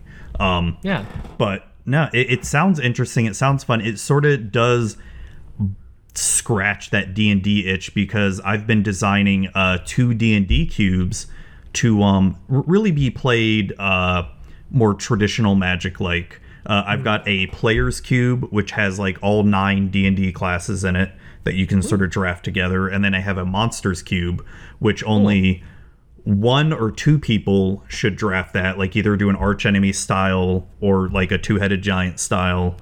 And essentially it's the monster cube is technically stronger than the player's cube, but the player's cube, there should always be at least 2 to 3 players against the monsters cube, but it's played in an archenemy style though. It's not no special mechanics or anything like that. So that to what you're describing sort of scratches that role-playing itch of fusing D&D and Magic together.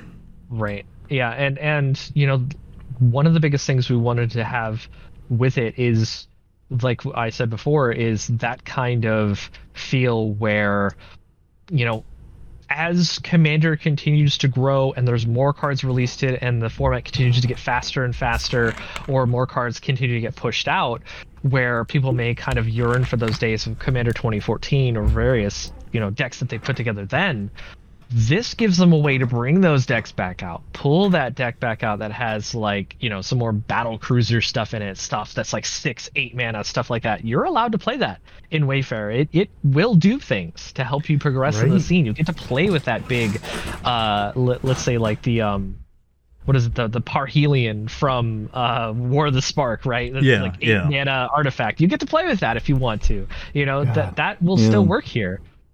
No, man, that makes me miss like makes me miss some of the old school Commander, because I still love Commander. I love that it's more popular than ever, and I just hate that even playing casually, you still feel like you need to build your decks a lot stronger than what they used to be. It's like, gotta have that Dockside Distortionist. I know, right? And it's like, oh, that's totally casual. And it's like, yeah, this is the casualest card ever, Dockside Distortionist, right? Is it though? Just spend $60 and put it in your deck, right? Right. And there's some people out there, it's like, oh, I don't play competitive EDH, and it's like, okay, so you just like turn one, combo off or something, like, right, what is this, Legacy Storm? They'll turn one, put out Najila with Jeweled Lotus, right? They're like, this is my casual EDH deck. This isn't my try-hard deck. And you're like, wow, okay, yeah, sure, I'm about to get comboed out here. Right. Yeah. So we've got that fit in Wayfarer, where if you've got that lower powered deck that you've wanted to play with those commanders that you really enjoy, it's there for you. And just like you said before, Commander is only getting more popular. It's the most played format of Magic in general. Most people that get into Magic now are playing Commander first, which is why they continue to make those Commander decks. Yeah, it's wild. It's as great as Commander is. I still feel like that is not a good format to start in. and I just mean, like, I feel like Standard and Booster Draft are a lot better entryways into Magic, because you start off with generally a lot lower powered cards, and I feel like you understand a lot more of the mechanics of the game before diving in Commander, because you get your friend into Commander, and they get a precon you don't have, when you're like, oh, I've got my $2,000 deck that has all these cards from 20 years of Magic. That's going to be too overwhelming for them. Right, yeah, it's definitely going to be kind of overwhelming for them, and like I said, that's why I really do feel like, especially starting up now with Wayfarer, is providing a way that people can now. And of course, people, and I've seen people start up with, like, there's like a Commander, old school Commander format that people are putting together where you play with those older cards, but having a way that feels less intimidating, like you were referring to, because you have to keep up with how Commander is right now. Having a way that you can just kind of bring whatever you want to the table, experience the story, play with the cards you feel are personally flavorful or central to how you like to play the game, and not really having to worry about, well, do I have to counter this stuff? Am I playing enough interaction? Am I doing all these things that are making me feel like I can do something in the game, and not having to worry about mana screw or anything like that. Like, this is a way for us to be able to serve not only that group of people that want to play that way, but also people that are intimidated playing competitive style, right? Exactly. How many Wayfarers can there be? So we built the format to be single player, so you can play it yourself, just by yourself, playing the Commander deck and the Scrivener at the same time if you want to. Okay. You can also be the Scrivener yourself and then have one other person, and then you can go up to 3 Wayfarers that you're playing with while you're playing as the Scrivener. So 4 total, just like any regular Commander pod nowadays. And we wanted to make sure that was translatable easily to that format. Now, does it sort of start to unbalance things if you go above 3 players? It does a little bit. I will definitely agree there that will happen. However, we have built in to the format a scaling mechanic. So almost every single time something happens in the game, it will say for each Wayfarer. So that way, if there are more than 3, it will always try to balance itself based on how many there are. And Okay. we really don't recommend going past 3 because the games will take way too long if you do so. So what is an average game? Like, so you mentioned like different episodes, different scenes. So is it you just, so let's say, I get together with my friends, we want to play Wayfarer for the night. Would we just play one episode? Like, is that going to be enough to satisfy that night of gaming, or do we need to go through all 5 episodes? So we built Wayfarer to be essentially kind of similar to a Dungeons and Dragons session where you get together, you want to play through the story. It's probably going to take you anywhere from 2 to 4 hours to play through the entire episode, because each episode That's just has one 4 episode, scenes. right? Yep, that's Okay. just one episode. So we built it that way so you have, if you want to get your play group together and be like, okay, let's go through this whole journey together. This week we'll play episode 1, we'll try to beat it, and then next week we'll play episode 2. And you have that kind of setup that's akin to Dungeons and Dragons where you're feeling like you're moving through a story all together. And Okay. if you don't want to play through the story, if it's harder to get people together, that's totally fine. And of course, if it's still even harder to be physically together, we got that tabletop simulator mod. Get your friends together and get in there. So that'll be great. Okay. And is it recommended if you and your friends play to finish an episode every time you play, or is it okay to do a few scenes and then stop there, then pick it up? Yeah, absolutely. It is totally fine to do a few scenes and stop there and pick it up later. This is something that hasn't been actually asked too much, but just even thinking on it, the way the scenes are set up, you could literally just start, let's say, on scene 3, which would probably be maybe like an hour or 2 hours into the episode. You could just start on scene 3, have every player start with say 4 or 5 lands out, and just go from there. And it would totally be fine to jump into if the Scrivener has no lands or creatures out at all anyway at that point, then it's not really much of a big deal, and you can just continue on as normal. Okay. Interesting. I like that. So it does sound like a D&D type session where just pick up and come back to where you're at. I like that. Yeah, with magic cards. Yeah. No.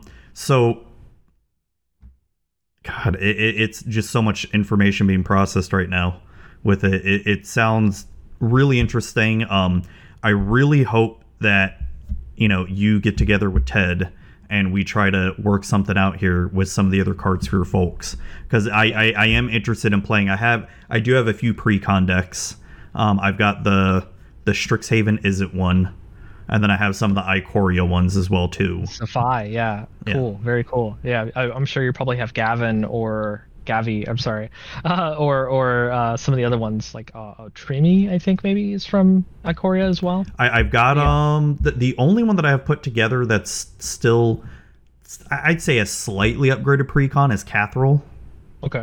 The one that has all the counters and all that. Ooh, the lifelink, the indestructible counter. It's the only upgrades I did was I added the Triome, I added Emergent Ultimatum, and God, I think I can't remember what else. It wasn't like a whole lot. I barely changed the deck.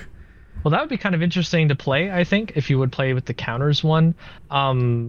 You might want to play with our core set Spark Emblem, which is called Courage, which that Spark Emblem is entirely about bringing out this specific creature, because they all bring out avatar creatures that do different things. And Courage is called, I think it's like the Intimidator, and it will always have its power equal to whatever creatures are attacking. So if the Scrivener's attacking you, its power will go up. If you're attacking with creatures, its power will go up. But the Courage ability on the Spark Emblem itself, not on the creature that it creates, is kind of what we built similar to any other game that has tanks in it, where it taunts creatures.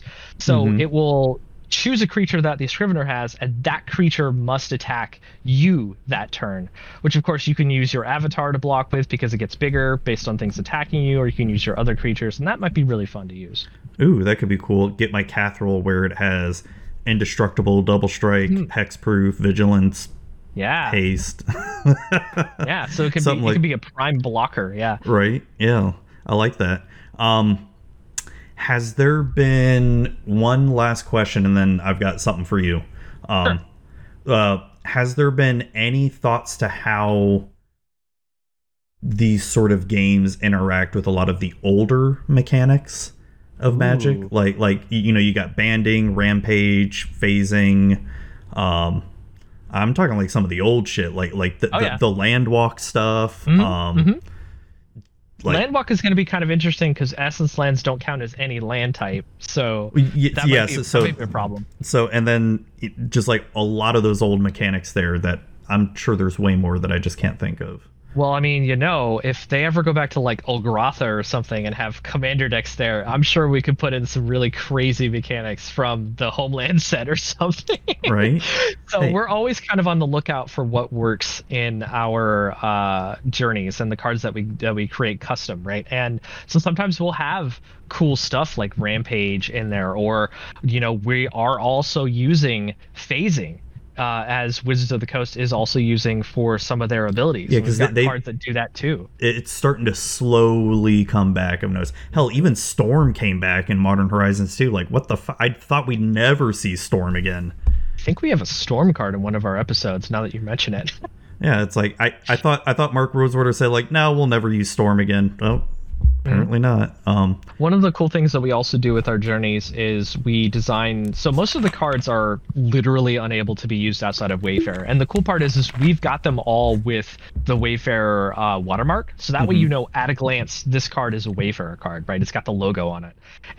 But sometimes what we do is we want to give a little bit more of excitement to the players playing Wayfarer. Sometimes we make specific commanders that don't have Wayfarer rules on them that if your playgroup's okay with it, you can take that card out. Maybe it's like a crucial new character that we've come up for the plot that you want to play with because you're such a fan of Wayfarer, and you can talk to people about it, and we've got one of those cards already. That'd be cool. Before we start wrapping things up here, it's gonna be almost 2 hours like soon. I can't believe it. Is there anything I didn't think to ask that you want to mention? Anything about Wayfarer? Because I tried to ask as much as I could you did a really good job. To at least get the listeners, even myself, because watching that intro video and just reading a little bit on the website, it just still have so many questions, right? Because it's it's a new format and it's extremely different way to play Magic, at least for the Scrivener, right? So is there anything that you want to mention that I didn't bring up or that you can think of? Well, I think one of the things that we did not go over in terms of just in general info over the game itself or the format itself were the spoils deck, the item cards that you can get. Oh, I forgot all about that. Yeah, it's a total new mechanic to the game. It's not super crucial to the game. It brings an additional flavor feel to the world itself and makes you feel like you're kind of there, because the items typically will be kind of flavored to whatever is going on that plane of existence. And for the base set, we've got and the spoils deck, just to explain to the listeners, is a deck that the Scrivener has next to them. That's 20 cards. It's all shuffled up before the game starts. And the Scrivener will have that, and then the Wayfarers will trigger an action called Loot the Spoils, which is kind of like venture into the dungeon. It's a phrase that will do something. And so looting the spoils is taking the top card off the spoils deck and casting it. It's typically right now in the core set an item artifact, which is it has a new super type called item, and that super type item means essentially it's kind of like a legendary card. We wanted to make it kind of like legendary, but not with the word legendary, because having every item be legendary seems kind of redundant. So making it an item means that all the Wayfarers can choose who gets control of it when you've cast it, so that way, if a certain person needs this, they can get that item. But like legendary creatures or any other legendary permanent, you can only have one of them out. And if you loot the spoils, say, twice, and you get something like the Collaborative Curative or Black Blade Origin, right? You have to pick between one of those two that you want to keep and determine, like, will I get better use out of, say, a potion versus having this cool sword? And that gives an extra little gameplay layer that can assist you in combat versus the Scrivener. Awesome. So, I mean, sort of like just finding loot, finding treasure like Correct. in a dungeon. I like that. Correct. That's exactly, pretty cool. Yeah. Is there anything else I missed, or? I do believe that was the only thing that we did not talk about. We've talked about all the Scrivener rules, and we've talked about what the Scrivener does. Yeah, that's basically it. Awesome. So I know that you guys are all on Twitter, and you stream. What is it? Once a week? You try to stream. Yeah, we typically try to do Thursdays at 7 p.m. Eastern Standard Time. That will be our playthroughs of our different episodes. Future streams beyond Thursday will of course be arranged based on whoever else that we can get available to play. Like for example, our first major stream we had was on a Monday with Mana Curves and Jake and Joel or MTG, and they were able to play that, and that was extremely popular. People really enjoyed watching that. So yeah, whoever we can get available to us, we'll always set those out, and we'll announce when those streams will happen, in addition to our giveaways and things like that go on. Awesome. Well, count me interested in it, and I definitely want to try it out. So is there any other place on social media where people can find you, like Instagram, Facebook, Reddit, TikTok, wherever else?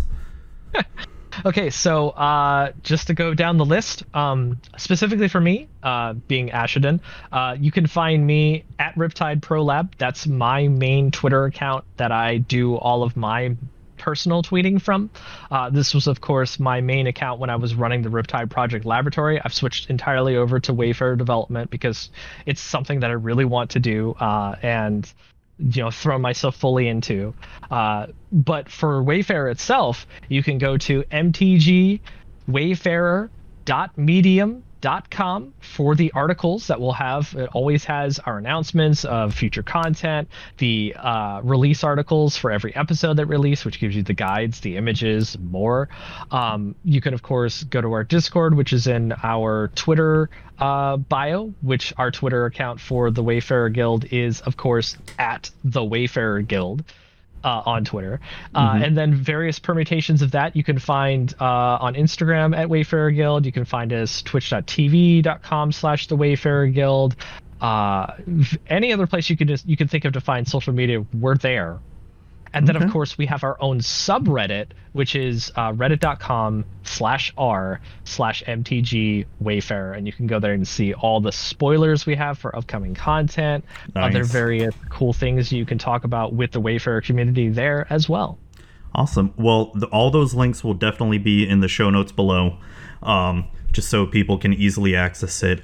Thank you so much for coming on and just chatting with me about Wayfarer here. It sounds like a very ambitious and very interesting format. And I hope you all have nothing but success. And because I'd like to see another format succeed like this, right? It's not that Commander, Modern, Legacy, and all of them are bad or anything. It's just that's one of my favorite things with Magic is there's just so many different ways to play it. And I think that's why it's kept the longevity as long as it has, because there's people like yourself and your whole team that are trying to develop something that, it has potential, I think. Right. It's just getting the word out. Yeah, and that's another thing that I think really sets us apart from other people coming up with other formats, that are just competitive. It's a cooperative format, and that's the biggest strength that we have that sets us apart from everyone else. Oh, definitely. No, it's interesting. All right. Well, thank you again, Ashton, for coming on. I really appreciate it.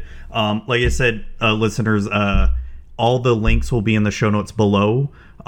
Thank you again, and I hope you have a great night. All right. All right. Great. Thank you. Everybody, thank you all for listening and watching there. I hope you enjoyed the episode. The Wayfarer sounds very, very interesting. I want to hear your thoughts on it as well, too.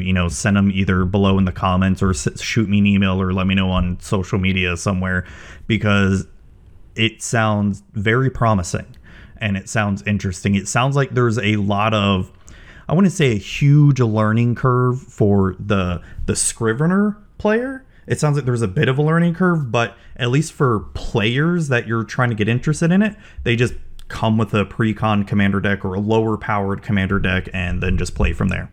And there's nothing else they have to know. So thank you again, Ashton, for coming on the show, and really appreciate talking about it I hope I picked your brain like crazy, and hope you didn't mind me asking all the questions there. But I enjoyed it, and I hope you all enjoyed it as well too, and hope you all have a great night. All right.